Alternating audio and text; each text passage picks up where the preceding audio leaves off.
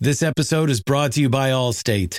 Allstate wants to remind fans that mayhem is everywhere, like at your pregame barbecue. While you prep your meats, that grease trap you forgot to empty is prepping to smoke your porch, garage, and the car inside. And without the right home and auto insurance coverage, the cost to repair this could eat up your savings. So bundle home and auto with Allstate to save and get protected from mayhem like this. Bundled savings vary and are not available in every state. Coverage is subject to policy terms and conditions. Across America, BP supports more than 275,000 jobs to keep energy flowing. Jobs like updating turbines at one of our Indiana wind farms and producing more oil and gas with fewer operational emissions in the Gulf of Mexico. It's and, not or. See what doing both means for energy nationwide at bp.com/investing in America. This episode is brought to you by Vital Farms. Isn't it bullshit to have to question where your food comes from? At Vital Farms, you can trace your pasture-raised eggs all the way back to the source, the pasture. On the side of each pasture-raised carton of eggs, you'll find the name of the farm where your eggs were laid. And when you look the farm up on their website, you'll get a peek at all the sunshine, fresh air, and open space the hens enjoy. Learn more and find out where to buy them at vitalfarms.com. Vital Farms, keeping it bullshit-free. Get the house you want with the payment you want at buywithconrad.com. You don't need perfect credit or money out of your pocket to do this at buywithconrad.com. NMLS number 65084, equal housing lender. The first step to buying a house is buywithconrad.com.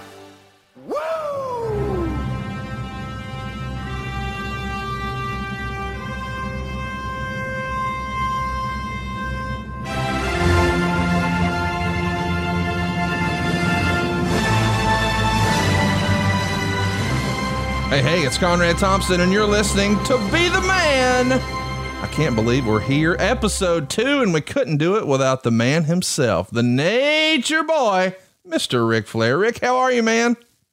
Good. Are you live from the Conradison? I am, man, live and in living color. And look at you in the penthouse. Goodness gracious, what a spread you've got down there, my friend. Now you've seen it.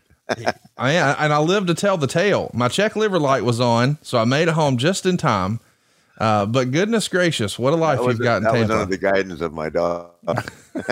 Yeah, I was under direct supervision. I got to go on a little field trip last week. It was fun. A field trip. I love it. Can you describe in a word your friend Joe Gomez and the outfit he wore when we went to brunch at the Cuban joint? To describe, well, I call him the mayor. He's literally the mayor of Tampa. Oh, he's the mayor of Tampa for sure. Yeah, he is the mayor. He knows everybody in town. He's so highly thought of. He's well connected. He's just an extremely, extremely rare human being. He has such a great heart and such a good guy. Unbelievable. An awesome time. And I'm glad I got to live to tell the tale, including going, 80 something miles an hour on Woo. Is that what you call your boat? Man, that's a speedboat right there, my friend. The Woo. 38 Donzi. I don't know that we got enough great feedback last week. It feels like every time I logged in, I saw people saying how much they enjoyed watching you wrestle Sting and you offer some alternate commentary. It was a great time last week, dude. I got tons of great feedback. What'd you see? Oh, people love it. I mean, history is history, especially if it's people that have been successful in life and continue to be. Well, and we're going to keep it going today. We're going to do yet another watch along, one of the more iconic matches in your career and probably the most important match in the history of Ricky Steamboat's career. He's finally going to become the world champion. It happened February 20th, 1989. Of course, people talk about the trilogy from 89 as if it's the greatest trilogy of any match ever. But Rick, you've told me for years, you guys had your best matches maybe a decade before. Is that right? Well, it's hard to say that they were better, but I don't think from the time that maybe after a couple of years of working with each other that we ever had anything that wasn't as good as Chicago or any other type. But we didn't have we both wanted to deliver the best product, and we both worked out extremely hard. He was in amazing condition.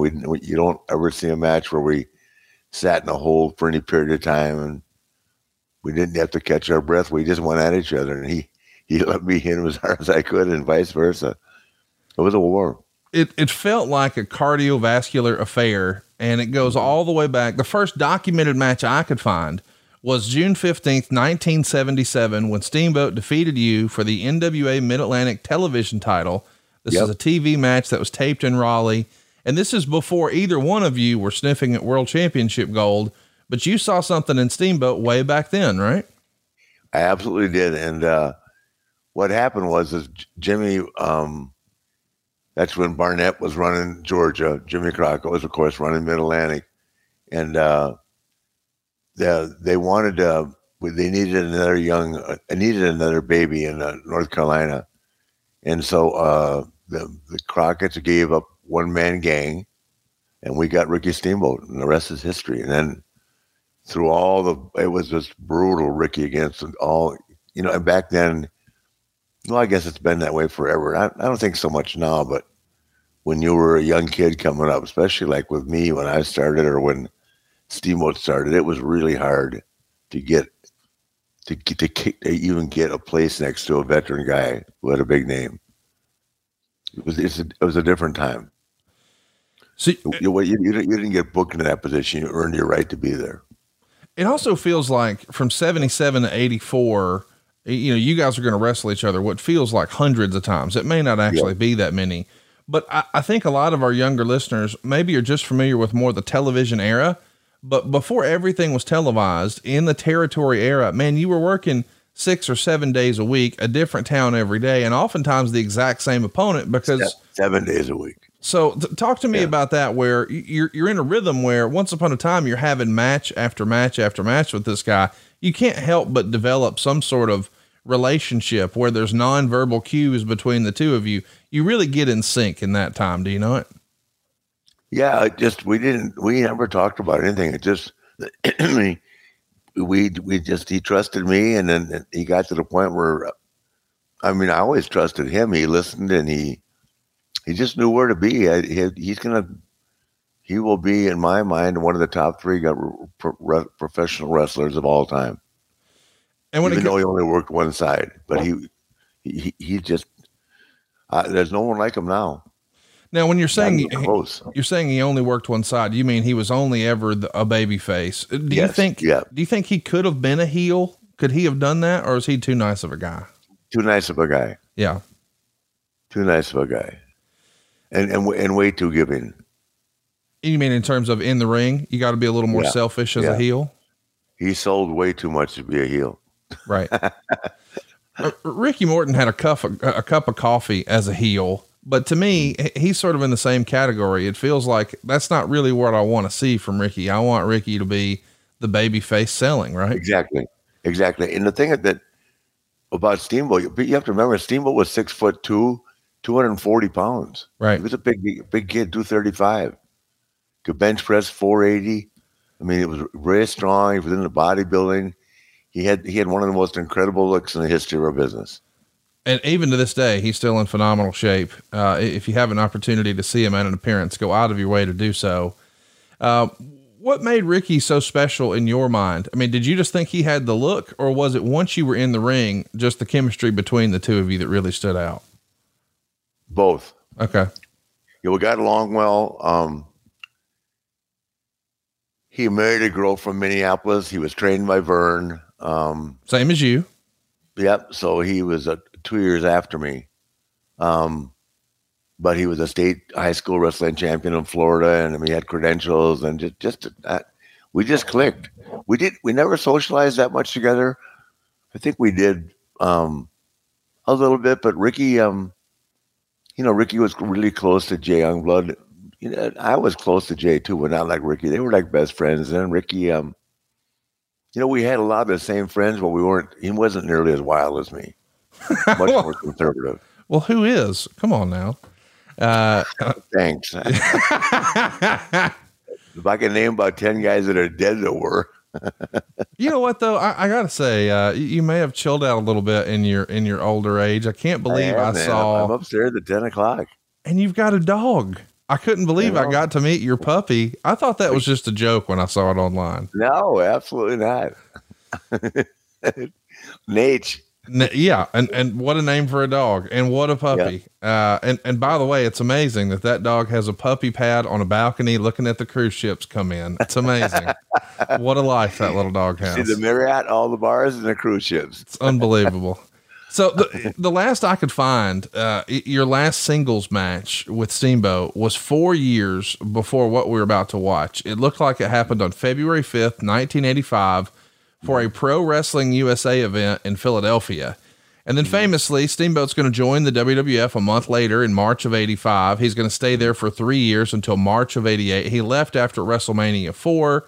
And of course, during that time, boy, he had quite the run with Jake the Snake Roberts infamously taking that DDT on the floor, the incredible feud and unbelievable match at WrestleMania 3 with Randy Savage. Were you in contact with him while he's working for the opposition? Are you keeping tabs on him through the magazines? What's your relationship like during that era?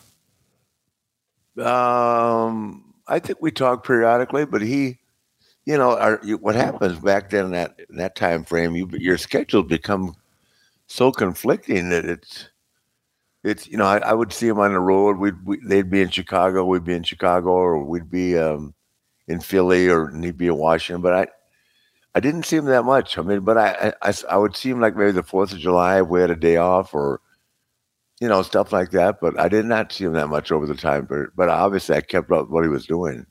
Did he open a gym during that time in the Carolinas? He did. Yeah, he had a gym over off Sharon Amity. So did he get in the gym business before or after you?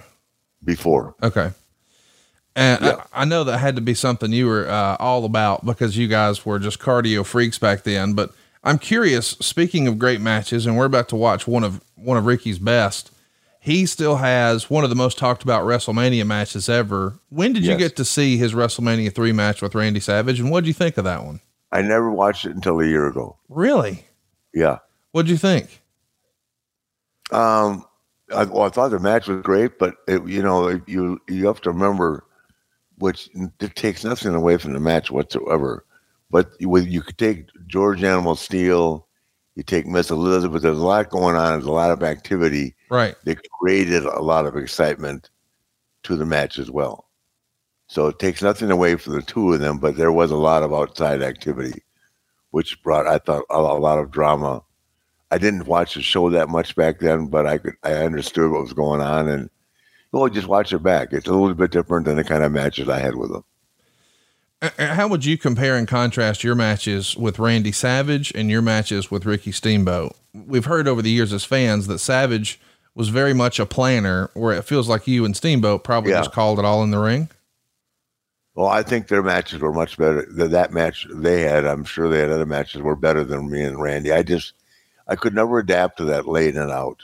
I mean, we had decent matches, but nothing like Ricky and Randy had together. So there's been lots of talk over the years about why Ricky Steamboat left Crockett Promotions and went to work for Vince McMahon. And a lot of folks felt like it came down to him being unhappy with booking. Dusty. Yes, specifically Dusty. It feels as if Ricky didn't have any confidence in Dusty, he didn't feel like he was one of Dusty's guys. Is that fair to say? Yeah. I didn't know that until about 2 years ago. I saw Ricky when we were talking about that. And I for some reason I'd forgotten that part in the history of our relationship. I'd forgotten why he left, but they just didn't get along. And I'm not sure why. I think Dusty was the featured guy and Rick thought he should be that guy. And then he wasn't going to get in that position as long as Dusty was there, who deserved to be there too. It's a tough call. What companies would you want to work for? Just Capital is a nonprofit that tracks which companies are a force for good. Companies like Bank of America, which just earned the prestigious Just Capital 2024 seal. Bank of America is ranked #1 in the banking industry and #1 for their ongoing commitment to workers, offering best-in-class benefits, including a minimum wage of $25 an hour by 2025. Visit justcapital.com to learn how a just business is a better business. Furnished by Just Capital. Are you feeling stuck making minimum payments on your credit card debt? SaveWithConrad.com can help, and you don't need perfect credit or money out of your pocket to do this. NMLS number 65084, equal housing lender. Oh, and did I mention no house payments for 2 months? Get rid of your credit card debt and lower your monthly payments right now at SaveWithConrad.com.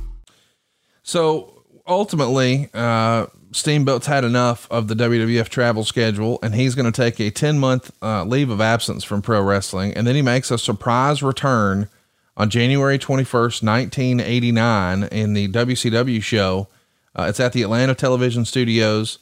He's going to be Eddie Gilbert's partner, and they're going to go ahead and defeat you and Barry Windham, with Steamboat getting the pin on you. And that really sets up the match here in Chicago on February 20th. But when you first heard that Steamboat's coming back, I reached out to him. I'm the one that brought him back. Okay. Tell us that story. How does that happen? I just told George Scott, I said, George, we need, somebody that's got big time TV and someone that's really good on the roster here. Just we were just limited in it. And, I called him. He said, "Yeah." And then I wasn't part of the negotiation, but he came in, and he's Ricky Steamboat. He was a big time player, and it just had that, like you say, one of the most celebrated matches in the history of WrestleMania, if not the business. Yeah, an unbelievable match. He's hot. And I guess we should just add some context. This is the era where Dusty had just recently left, and so with Dusty sort of out of the way. Now George Scott, a name we don't hear or talk about a lot. Can you tell us about George Scott and what his position in the company was? He was a booker, just very similar to what he was in North Carolina for Crockett. And he'd already booked for WWE up there as well. That's what I wanted to get to is come back. He was a big part of, I believe, Ricky Steamboat following to the WWF, and then ultimately the success he had there. And now he's talked him into coming back. So they had a great relationship. George played a large part in a lot of our careers. I don't know why we don't talk about that enough. Why do you think Mr. Scott's more of a forgotten name to history these days? Because they don't remember they only remember and talk about the bookers that were workers. And George kind of walked away from working early in his career, not only as a single, but as a tag team with his brother Sandy, to focus on the booking and working in the office. He liked that a lot. And he was really respected by the guys, legitimately, a tough guy, but he just a good guy, honest, and you could talk to him without, knowing, you could talk to him without, and knowing you weren't just getting a bunch of bullshit. Let's, George Scott is a huge part of my life and success. I'll always say that. I'm sure Ricky will say the same thing. Wahoo McDaniels would. I mean, he made a lot of us, he made a lot of us a lot of money.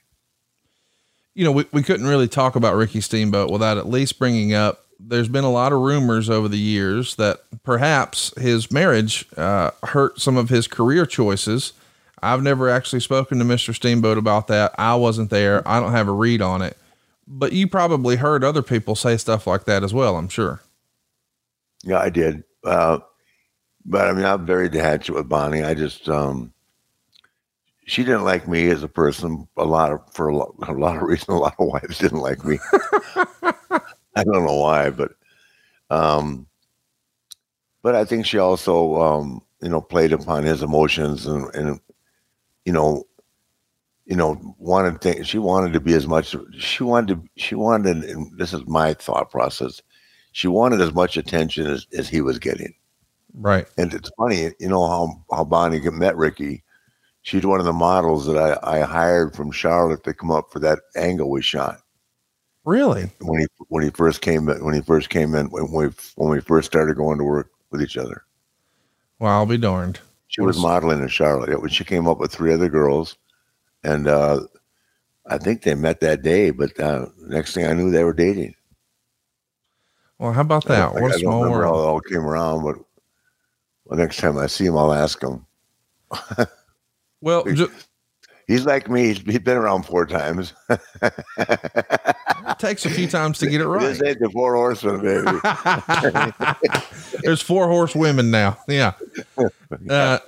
And he's a good guy. He's not even a bad guy. I was the bad guy.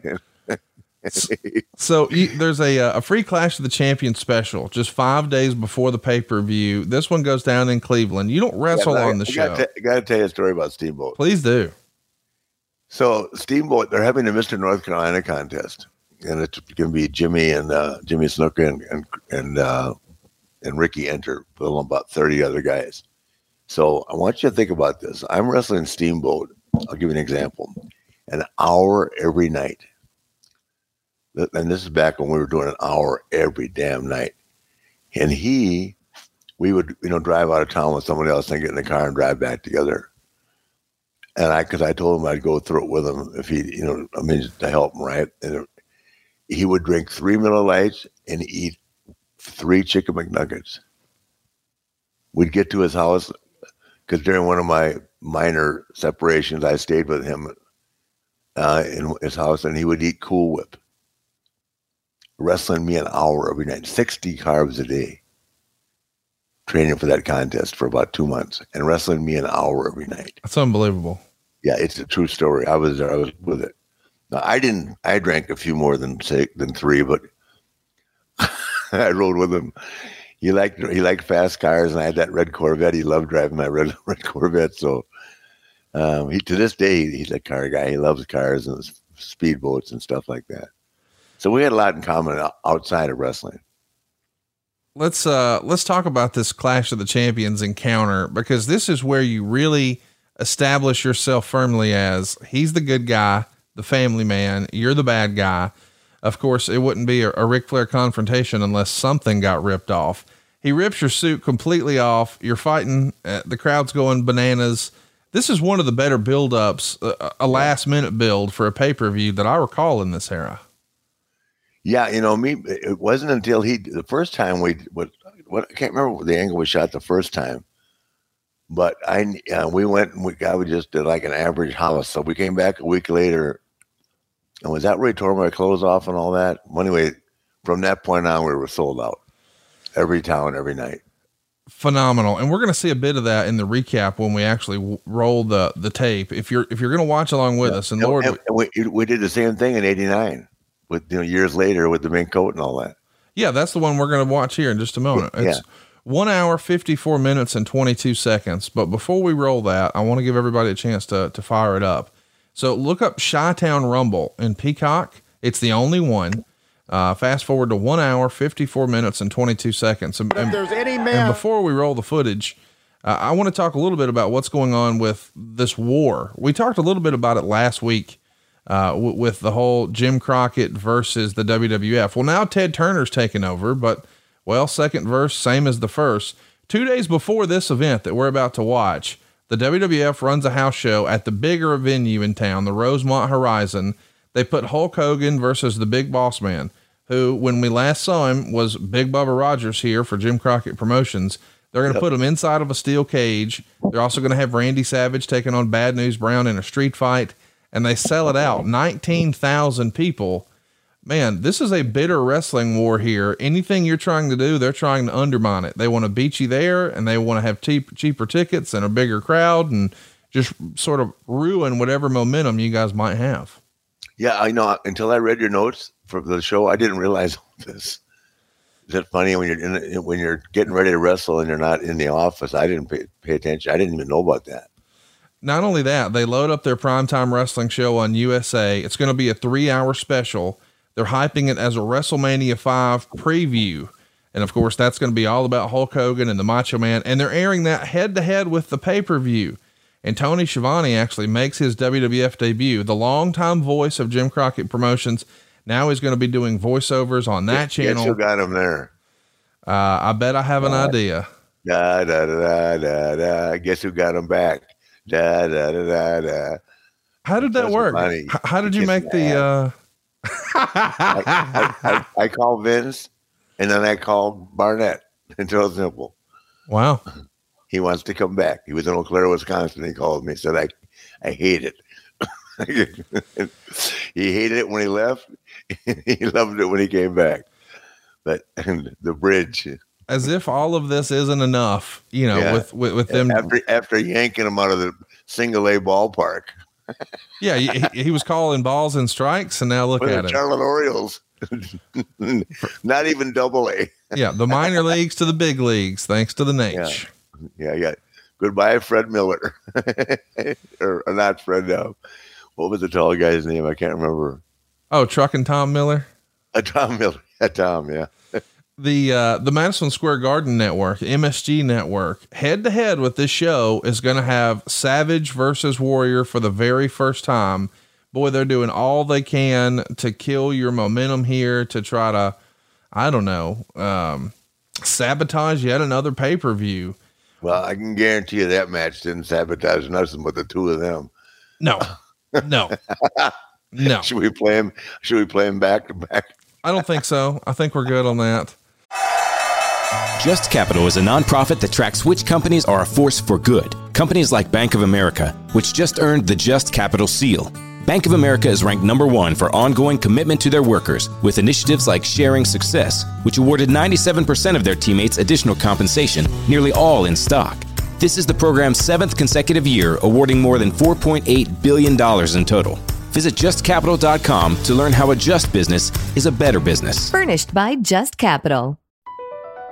Across America, BP supports more than 275,000 jobs to keep energy flowing. Jobs like updating turbines at one of our Indiana wind farms and producing more oil and gas with fewer operational emissions in the Gulf of Mexico. It's and, not or. See what doing both means for energy nationwide at bp.com/investing in America. If you could change one thing about your home, what would it be? A new kitchen, a new master bath, maybe put in a pool? What if you could do it with no money out of pocket and cheaper monthly payments? SaveWithConrad.com can help, and you can even skip your next 2 house payments. NMLS number 65084, equal housing lender, SaveWithConrad.com. Let's get to the show. Without further ado, I'm pretty fired up about this one. This is going to be a classic. It's 1 hour, 54 minutes, and 22 seconds. I'll give you a countdown. I'll do 3, 2, 1. And when I say play, we'll press play. Here we go. In 3, 2, 1, play. As the greatest champion of all time, but if there's any man that is any better prepared than Ricky the Dragon Steamboat, I have not seen him. He's on top of his game, and this is a game of peaking at the right time. And I feel like right now, at this particular moment in time, if anybody can unseat Ric Flair from that Company World's Heavyweight title, it is Ricky the Dragon Steamboat. Ladies and gentlemen, these men are certainly no strangers to each other. Let's take a video look and see exactly how this match came about tonight. There you see, fans, Ricky the Dragon Steamboat. So that's the surprise return in the studios of Superstation TBS from January. A tag team event. And here we see him taking over on Nature Boy Ric Flair. And it was at this point in time, Steamboat returning for the first time to the NWA and making his presence certainly known. These men certainly no strangers to each other. And right here, we see the Dragon really taking over on the Nature Boy. He's got it all under control. The man is tuned in. He's talked about destiny. He talks about this is what he's worked his whole career to get to this. We can pull the volume down here, Steve.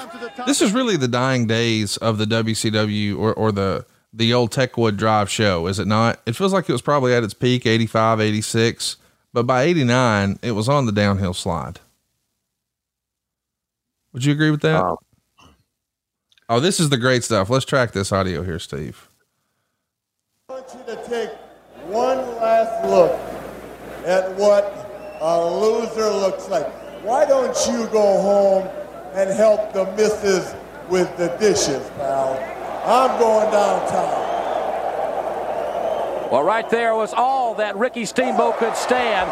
Ric Flair strutting his stuff. This was just past Wednesday night in Cleveland, Ohio, and it really broke loose between the world's champion and that $1,500 silk suit and Ricky the Dragon Steamboat.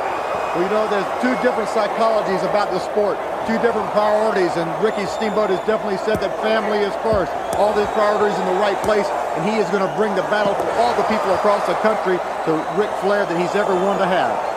And right here we see Steamboat undressing the heavyweight champion of the world. Steamboat infuriated that Flair would insult his family and Steamboat's integrity. And this is what has happened this past Wednesday night that really... We can kill the audio there, Steve. That shit was too good. So you're watching this back. Is this the first time you've seen this back, this clip? Probably not, but I'd forgotten how good we were. The crowd is going bananas here for this Clash at the Champions. Steamboat, look at himself. He says so good, my God.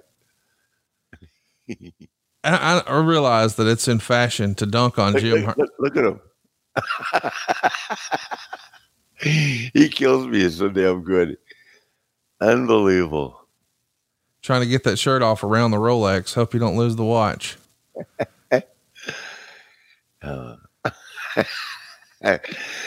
Yeah, I know. If they had that on Raw last night, they would be getting a 4 today.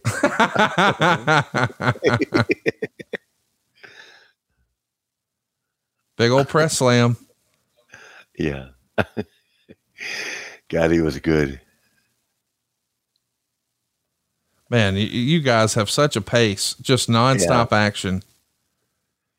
Nobody's even breathing deep there. And he hooks the leg after the crossbody. Of course, nobody there to count. Hero. What do you think of the pairing of you and Hero here in '89? I couldn't stand it, but he was George Scott's friend. I see. And I think George just promised to make a spot for him. I see. God damn, look at those punches, man. Come on, guys. It's just a lesson in fundamentals. No doubt about it, man. This is classic stuff. The heels double teaming, holding him back. Of course, here we are now, live action. Hopefully you're watching along with us on Peacock or maybe over on YouTube. If you didn't already, go subscribe to the YouTube channel here where you can see Rick and I do the show every single week and see Rick's face as he's having a good time here. It is fun to look back. You forget. And what a cool robe this was. I think it's one of the only ones I saw that had short sleeves at the top. Yeah, it happened. That's one that, you know, Steamboat and I, we were on tour in Germany and we drank all the way back from Munich to Charlotte. And somehow I left the robe on the plane. By the time I got back through customs, it was gone. This is the one that one of my wives didn't lift. Well, there's a whole lot of ladies there wondering who can be next. And I think if I remember right, somebody you're pretty familiar with is going to hand you some flowers here. Yep. Cleopatra. Of course, that's Charlotte's mom right there, Miss Beth. Yeah. Miss Beth. Yeah. She was smoking back then, huh? Well, I don't think it was your speed to hang around with anybody who wasn't. No, I meant, and she's very lovely now, but I meant she was absolutely stunning back then.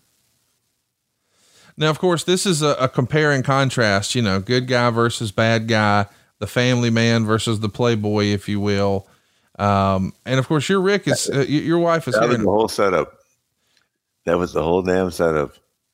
Your wife is in attendance, but we don't know versus the wild man.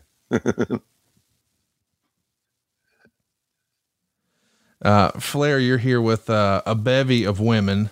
And just to drill in the idea that, oh, you're the playboy. Meanwhile, I think Ricky actually came to the ring with his wife and baby boy, the future Richie Steamboat. Yeah. I don't hear his name very often these days. Do you know what's up with Richie Steamboat in 2022? I absolutely do not. I know that, I think he married a lawyer and in Charlotte. I'm not really sure. ProWrestlingMusings.com put out a graphic a while back celebrating this match, and they broke it down almost like it was a UFC, and it was so close. They showed that Ricky Steamboat had 51% of the match's offense. You had 49%. And they went all the way down. Like he had 45 strikes. You had 37. He had 12 strike downs. You had 5. I mean, it's pretty remarkable when people study these matches and go back and give stats as if it was an NFL contest or a UFC or a boxing match or whatever. Well, what he and I did, we were so tight, you couldn't see anything through us. You know, I still to this day, if you shoot a guy off the ropes, why in the hell would you stand in the middle of the ring and wait for him to come back and give you a tackle? Right. You shoot him off, you follow him in. I mean, it just makes sense. You know, Sean used to call me the king of the short shoot, but why would you stand in the middle of the ring? And I mean, I even struggle with the drop down right here. I mean, everybody loved it for cosmetics, but why would you drop down, leapfrog? We did, but it was just because that was part of the entertainment part of the match. But as far as being close to each other, we just stayed close and tight. You couldn't see through it. And that's what made a big difference for us. And it, as it would today, if we ever did it again. Our old pal Dave Meltzer sitting front row for this one. And there's the Chicago Bears, Brad Muster. I think Kurt Beckler's with him. Yeah. Stanford University. You know what else was there that night? Jim Harbaugh. Really? That's where I met Jim, yeah. That's cool, man. He was a quarterback for the Bears then. Now, this is the time where I should at least mention JJ Dillon has recently left. He's going to work for Vince as well. Was it a big blow to see JJ leave? Yes, it was for me. I hated it. I've always been really fond of JJ. I thought that, you know, it's just nothing against Hero. You never want to say anything, but Hero and I just weren't that. It was JJ and me as a manager, or Bobby. Hero just was in the right place at the right time, and George was a very respectable guy and respected his friends. And I respected Hero. We just weren't a good. It just didn't look normal. It's probably also worth mentioning, as crazy as this sounds now, in 2022, in 1989, the late 80s, there was a lot of conversation about how, the Japanese economy was going to overtake the American economy because we were buying import cars and we were buying their electronics. And so this is when you started to hear really loud and proud, you need to buy products that are made in the USA. And the idea that you had aligned yourself with a Japanese corporation, it almost felt like you were saying, yeah, but I'd rather be with the imports. That was a big deal. Nobody gave me an import though. I never got a deal. Like I haven't got one with Rolex, alligator shoes. Nobody. I mean, by now it does feel like you should be sponsored by Rolex, Ferragamo, Mercedes. Everybody. Yeah, for sure. Ricky really tears you up with chops here. Besides Wahoo McDaniel, is Ricky number 2 when it comes to delivering hard chops your way? Him or Garvin? Wow. Yeah. That's a great one. Yeah, Garvin used to pound it out of me. I used to wear Vaseline on my chest from Garvin. Not Vaseline, Neosporin, because I'd be bleeding every night. I just, you know, the mats weren't as clean as they are now, always, because of outdoor shows and that. But I was fortunate; I never got anything. Of course, once upon a time, you see how athletic he is there, sliding like that. Yes, he could drop. He could do anything. And we just had. He understood the cosmetic effect of everything we did. If you're gonna do a headlock, you don't want to go over the guy's ass. You want to go over his back. Right. I mean, it's easier to go over someone's back, but it's easier to put your hand on his hip and go over the top of his back, and it looks better. And he understood all that. You know, and that's just stuff you don't learn in a wrestling school now. You know what I mean? It's those are the finer things that define a guy that can really work or a great worker, as opposed to someone that is going through the motions, can do all the high flying, but it can't punch, can't kick, and doesn't have a clue about, you know, keeping yourself close to your opponent. Talk to me about Dave Meltzer. We mentioned he's sitting ringside here. What's your relationship with him? First time I met him. This is the first time you met him right here? Yeah, we're walking on, and I thought he was a little power lifter or something. I said, "What are you?" I thought it was Brad Muster's pud trainer or something, right? Because Dave had a good physique and all that. And he goes, "I'm Dave Meltzer," and I went, and the magazine guy. And he said, "Yeah." And he was also a very nice guy. That's the first time I'd gotten to know him. These chops here, man, legendary. Even today, all these years later, anytime anyone throws one in the business, the entire crowd goes woo. Do you think that's probably your biggest legacy in wrestling? The woo on every chop. I mean, in any language, they're still doing it. I would have to think so. Yeah, unfortunately, it certainly wasn't my dive off the top rope or my moonsault. This match goes 23 minutes and change. Of course, you were legendary for being the 60-minute man when you were doing the territories. You did a lot of 60-minute draws. 23 minutes here on pay-per-view. Is that the right amount of time for this match? Do you wish you had more time? I think they gave too much time in a couple of other matches. I wish we'd had about 30. You can see that we could have gone. The crowd actually got into it the longer we went. Yes. Because they could see it was a real war. And it was. He never backed up an inch. Never took a deep breath. You never see him struggling or me taking him over to catch his breath or vice versa. It is pretty crazy to look back at the match times on this. I think Sting and Butch Reed, you guys only got 5 more minutes than them. So certainly a few more minutes this way wouldn't have been the end of the world. Trust me, Butch could work, was a really good worker, as was Steve, but I just think that the world title deserved more time. But yeah. That's neither here nor there. We made the best of it. We certainly could have gone longer. Politically, talk to me about when you knew you were going to lose the belt here. Is this something that the decision is brought to you weeks ahead of time, months ahead of time, or did you say, hey, why don't I drop it to Steamboat? What's that look like? No, I suggested it.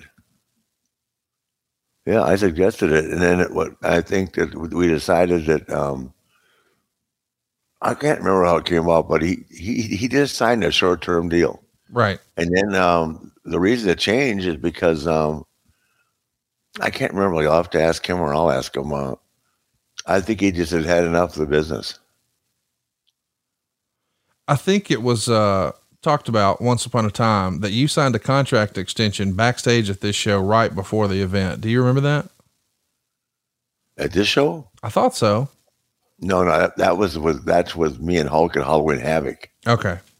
When I retired in the cage with Bill Shaw. Of course. No, I'll tell you what, we want to know the truth. You know why Ricky didn't come back? Because I heard. I knew that once this trilogy was over and it finishes in Nashville, it's immediately transitioning to Terry Funk in that spot. Yeah. And immediately they put Ricky Steamboat in a feud with Lex Luger for the U.S. title. It probably felt like a bit of a demotion at that time to go from the world title to the U.S. title. Yeah. I can't remember exactly, but at the same time, I think that's part of the Jim Herd thing, I don't think he really saw how good or what Steamboat meant, or maybe he couldn't get along with Bonnie. I can't remember. Well, I know that it's been in fashion to dunk on Herd, and by all means, this is your show, so feel free. But I'm thankful that we got this trilogy of matches with you guys in '89, and that happened on Herd's watch. No, I know. I'm saying I'm not dumping on Herd by any means. I don't think that, it's no secret. He didn't know a lot about wrestling. Right. Being the station manager, not, at KPLR did not make him a mastermind, on booking or how to be. But I just think that he just thought that me and Steamboat, what you saw what happened a year later, were just old guys needed to be gone. Right. And that's exactly how it came about. I think I was 40 here, right? 89. Yeah. You would have just turned 40. Yeah. Yeah. And he's 4 years younger than I am, right? 5 years younger. The show has 8,000 paid attendance here. It does a 1.5 buy rate. Do you remember afterwards obviously you're happy with the match, but do you remember the office thinking that this was a success? I don't remember it. I wasn't even aware of stuff back then. We got they pay for you in that. Right. 1.5. So how many viewers is that? Let me take a look here. 1.2 million.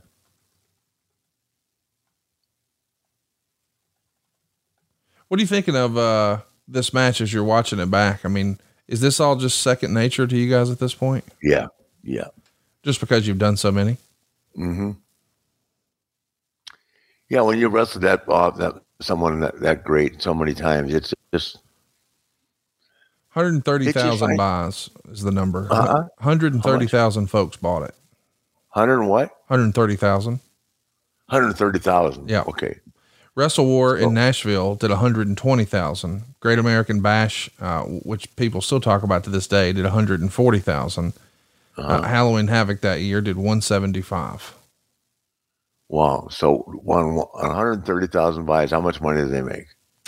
That's a great question. I think at the time, pay-per-views were like $14.95 for you guys. Let me see if I can find that.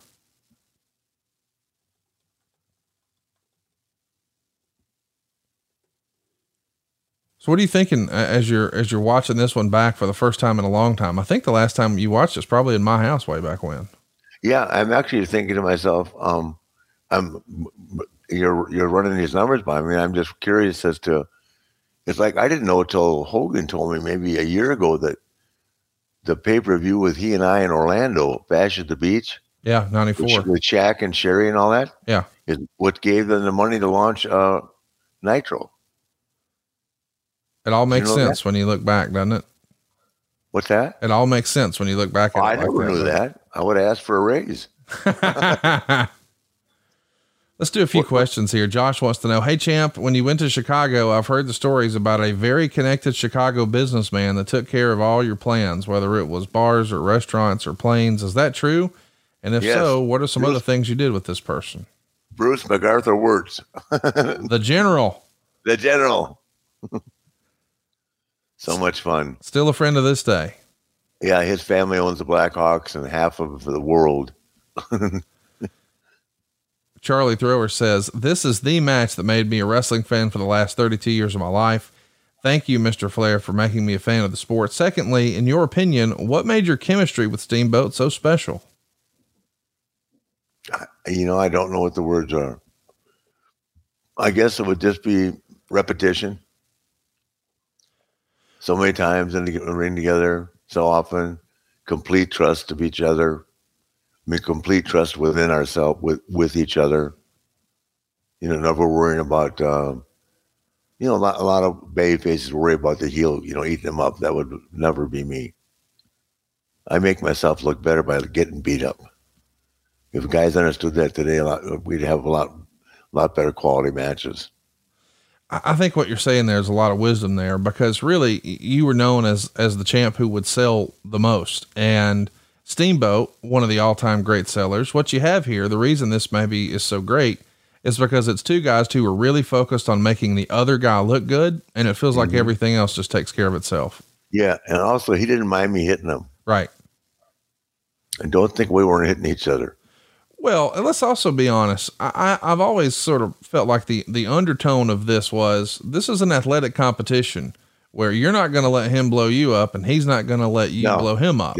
That's the way we went at it. And so I'm not going to say it's a professional rivalry, but it is an athletic rivalry of, hey, let's see if I can make him take a deep breath before I do. Yeah.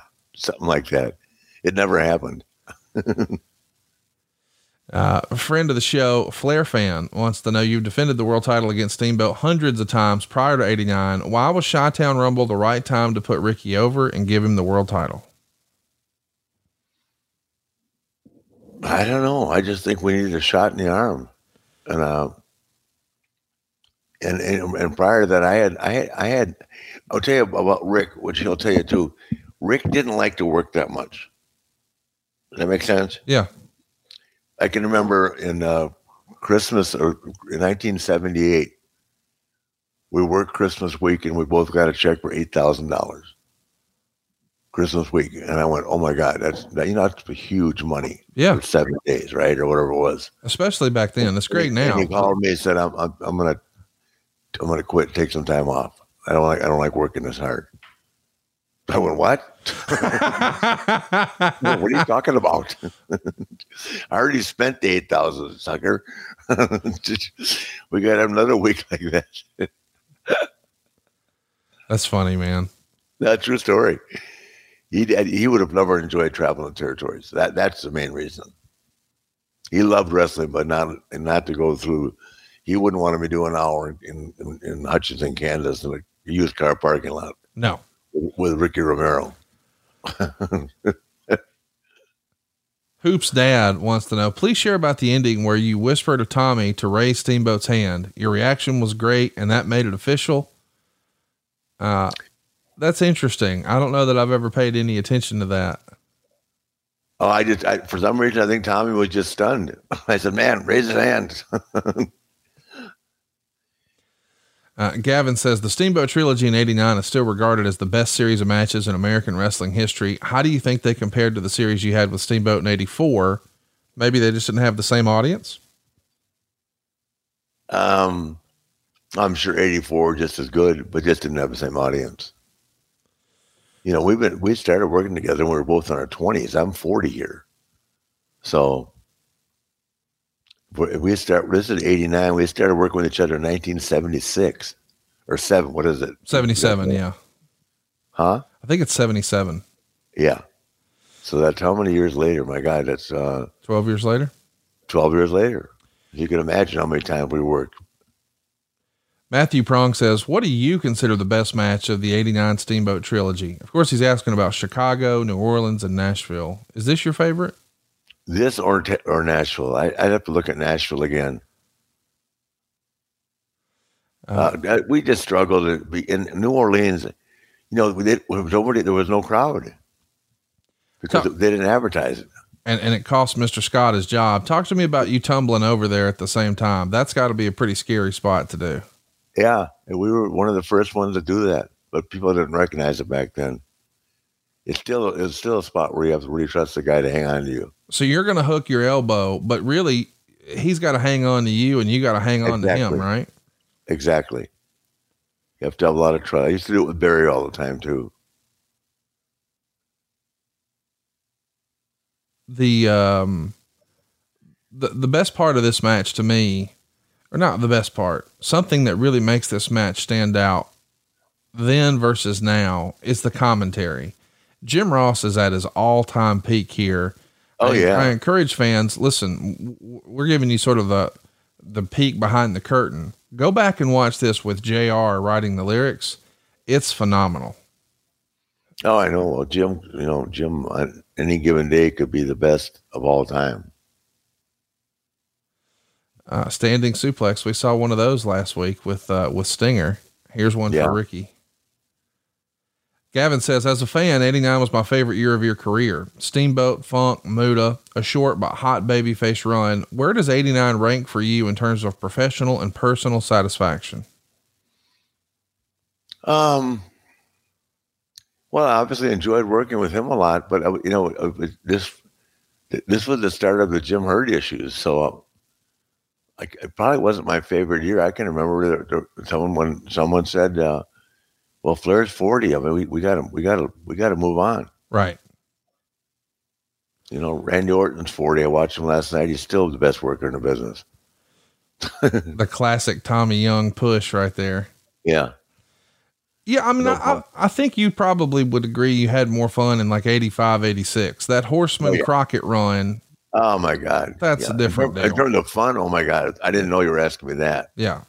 Absolutely. Ben Ledbetter says, Nate, since you were both trained by Vern Gagne, how much do you attribute Vern's training for one of the greatest trilogies between you and Steamboat? That's something I hadn't really thought about, but he was old school, man. It was all about cardio with Vern, and that probably didn't hurt, huh? Yeah. But in terms of wrestling, I'm going to give Vern the most credit that I give Vern for like guys like Rick and I is he made us tough. You could not possibly survive in this business back then if you weren't tough enough to get in it. I mean, that meant travel, work ethic, willing to give your body up to guys that didn't know what they were doing half the time. I mean, it was a whole different time. Not everybody was Ricky Steamboat. Right. Far from it, which I found out the first time I went on tour as a world champion. That's one of the reasons too. Rick wouldn't have enjoyed that. Wrestling a guy that nobody knows in the world and nobody cares about for an hour is not a dream job. Ricky Steamboat here, though, had been through, again, some trials and tribulations. He felt like he should have been in this spot a lot sooner. He leaves because of Dusty. He winds up having some success in the WWF, doesn't ever get the big belt, ultimately gets frustrated, leaves there. Now he's back with his favorite booker and his favorite opponent. And with your help, foot on the ropes there, he's going to become world champion for the first time. Mm-hmm. Was Ricky just elated that this feels like you've reached the final level of your profession. When you become world champion, I know that it's quote unquote, just a story or what have you, but man, being the world champ, especially in 1989, it had to be a big doggone deal. It's a big deal anytime. Yeah. I mean, it really is. It's just, I know that he had to feel like, well, number one, he needed to feel like he was the best professional wrestler in the world that day, which he was. I mean, with the NWA, you had to be really good to be the champion. Right. There have been a couple of guys that have been under the wire, but I mean, you're the NWA champion or early WCW days, you were really good at what you do for a living. When you guys come back through the curtain, did you know during the match? Rajiv wants to know, when in the match did you know you had something very special, or did you know? Oh, I felt it all the way through the match. I was excited for him. The first thing I did was get a beer and gave him a hug, and then I took off for the bar. I think Meltzer came with us. We celebrated all night. Why would you not? I didn't have to win or lose to celebrate. Look at the front row. Everybody's on their feet right now. Yeah, everybody's ready. They know they're witnessing something special here. I love the wide shot where you get to see the whole crowd standing up and getting ready. Yeah. I think here comes the bump, if I remember. Yeah, there we go. Down goes Tommy Young. Tommy Young was here for so many of these classic moments in your career. Yeah, was he not? Unbelievable. Meltzer would say, there's not a lot that can be said about this, except that we went in for the weekend specifically because we expected the best match of the year, and it far exceeded our expectations. When Flair came out, he was 100% cheered and made probably the best ring entrance I've ever seen, complete with models and a trumpet player. I don't think this was acknowledged on TV, but the blonde lady who gave him the rose before the match is his real life wife, Beth. Steamboat was cheered more than booed, although he wasn't cheered like Flair. In fact, there were sporadic chants early of Steamboat sucks, although by the end of the match, there were loud chants of Steamboat, Steamboat, as he was caught in the figure 4. Since he was losing the title, Flair was far more aggressive than usual. When Flair is at his peak, as he was here, there's nobody in the business even on his level. The chops both guys threw were incredible. I don't want to go overboard. There it is. There's the finish with the superlatives. Man, what a moment we just saw there. Yeah. It was actually a good finish too. It worked out great. He says, even the wrestlers backstage were watching like marks from what I was told, and said several things like, this is the best match of the past 10 years, or the best match in several years, or things to that effect. The finish saw Steamboat come off the top ropes with a cross body block. Flair put referee Tommy Young, and Steamboat hit both with the move, and they had both pinned for several seconds. It's too bad Teddy Long didn't get out quicker and count the fall, because then Steamboat would have not only been world champion, but also a head referee. Teddy Long came in. Flair tried to pin Steamboat using the trunks, but no go. Then Flair goes for the figure 4. Steamboat cradles him in 1, 2, 3. Teddy Long raises Steamboat's hand, and then a groggy Tommy Young got up. And there was this tense moment where everyone expected that dreaded Dusty finish, but Young raised Steamboat's hand, and Steamboat starts crying. Here comes the wife and son. It was amazing. 5 stars. What a moment. Yeah. And we're going to hear Steamboat do a promo afterwards, but a 5-star affair. In those days, 5-star matches were really, really rare. We're hearing Jim Ross and Magnum try to recap what we've seen, but I think we're going to hear from an elated Ricky the Dragon Steamboat. We definitely want to track that audio, and then we're going to go through some more notes from Dave Meltzer, and we'll tell you what we're doing next week. But God dang, this was fun watching this old match with you. No, it's great. Thank you. Let's track the audio here as they're getting ready to go to Steamboat. Ladies and gentlemen, was the Dragon's night. We said if there was ever a night, if there was ever a man prepared, he was prepared tonight, and he proved it all. Ladies and gentlemen, let's go back to Bob Caudle, who's the new world champion. All right, Jim, and right you are, and here he is in the dressing room, the celebration already underway, and the man who waited a long time, believed in himself, Rick Steamboat, the world heavyweight champion. Rick? Right now, it's hard for me to believe what I'm holding in my hands after all these years. And I don't know how many. Here comes the boys with the champagne. I don't know how many.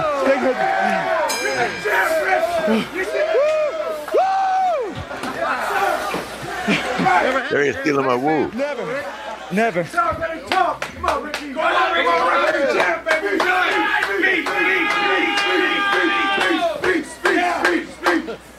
All right, Rick, let's have that speech now, huh? Come on, Ricky. You're not speechless now, are you, Rick? You know something, Bob? I just really don't know what to say. I've had a lot of encouragement from a lot of the guys and a lot of encouragement from a lot of the wrestling fans. And I think that people out there that were trying to call this match are really totally shocked. I'm shocked, and I just hope that we can put the NWA right back up there where it belongs as number one, and represent this championship belt as a champion for the people and for the guys that have backed me over the years. Rick, if anybody can do it, Rick Steamboat can. Fans, again, congratulations to this man, the new World Heavyweight Champion. Here he is, Rick Steamboat. You know something? I've got to tip my hat to Ric Flair. I got to tip my hat to Ric Flair being a great world champion. And I just wanted to tell him that I'm not going to be a closet champion, that as soon as we get the papers drawn, that he's going to be the first man to have a title shot back for this championship belt. All right, Rick, and now let's go back to Jim Ross. So we can cut it there. But my goodness, he's so excited. He's pouring champagne over his head. He didn't think about that getting in his eyes and burning the shit out of him. But I never saw that before. That's cool. That was very cool. It was a real moment. It was really special. You can tell he's overcome with emotions. I liked it, and it felt like a major moment. Meltzer would say this: there were 24 2 counts in the Flair Steamboat match. So of course we're talking about false finishes. I really would have liked to have seen the first 2 matches cut down in time, and have had the Wyndham Luger match go 5 minutes longer. Flair and Steamboat never took a deep breath in their entire match. It could have gone a lot longer, and it's ridiculous to complain about that match. The place cheered when Steamboat won the title, and really the crowd reaction for the last 9 or 10 minutes of the match was like nothing I've ever seen. I honestly believe they would have cheered just as much had Flair won, because they were reacting to both men's offenses equally. Even though Flair is supposedly a heel, he is in reality a babyface, and he's got a unique talent of being able to get a tremendous heat out of a babyface versus babyface confrontation. At the time, after saying all this, the NWA did put on a good show, but a great match can't turn around a promotion. All the problems were still there on Monday morning, and they were there on Tuesday morning. I should mention that there were a significant amount of boos when Steamboat brought his son to the ring after the title win, and the NWA had better hope that enough fans saw the match and respected Steamboat because of how great it was, because this does have the potential to be another Ron Garvin situation where fans resent Steamboat for carrying Flair's title. And that final quarter of 87 was the beginning of the disaster that killed Jim Crockett Promotions. Also, there's a legitimate fear that Steamboat's family image persona is not what today's wrestling fans want from a world champion, and that his return has been too much of like a Bob Backlund. There's a lot of fear going into the match that Steamboat was going to get booed a lot more coming off the angle Wednesday night, but it didn't turn out too bad. So he's largely saying what we've all thought, that maybe this wasn't the right approach as far as the family man versus the playboy, but man, when the bell rang, none of that shit mattered. Did it, Rick? No, I don't think so. It just, at that point in time, you have to, someone's got to look at the management, not the production on the point of the wrestlers. Right. This to me right there, the problems that going into it and going backwards fall on the management and the people that were put in places that they didn't deserve to be. No problems in the match. That's for sure. Just an outstanding match. Overall, what'd you prefer? We saw you wrestle Sting last week. We saw you wrestle Steamboat this week. Did you have a match that you preferred of the two?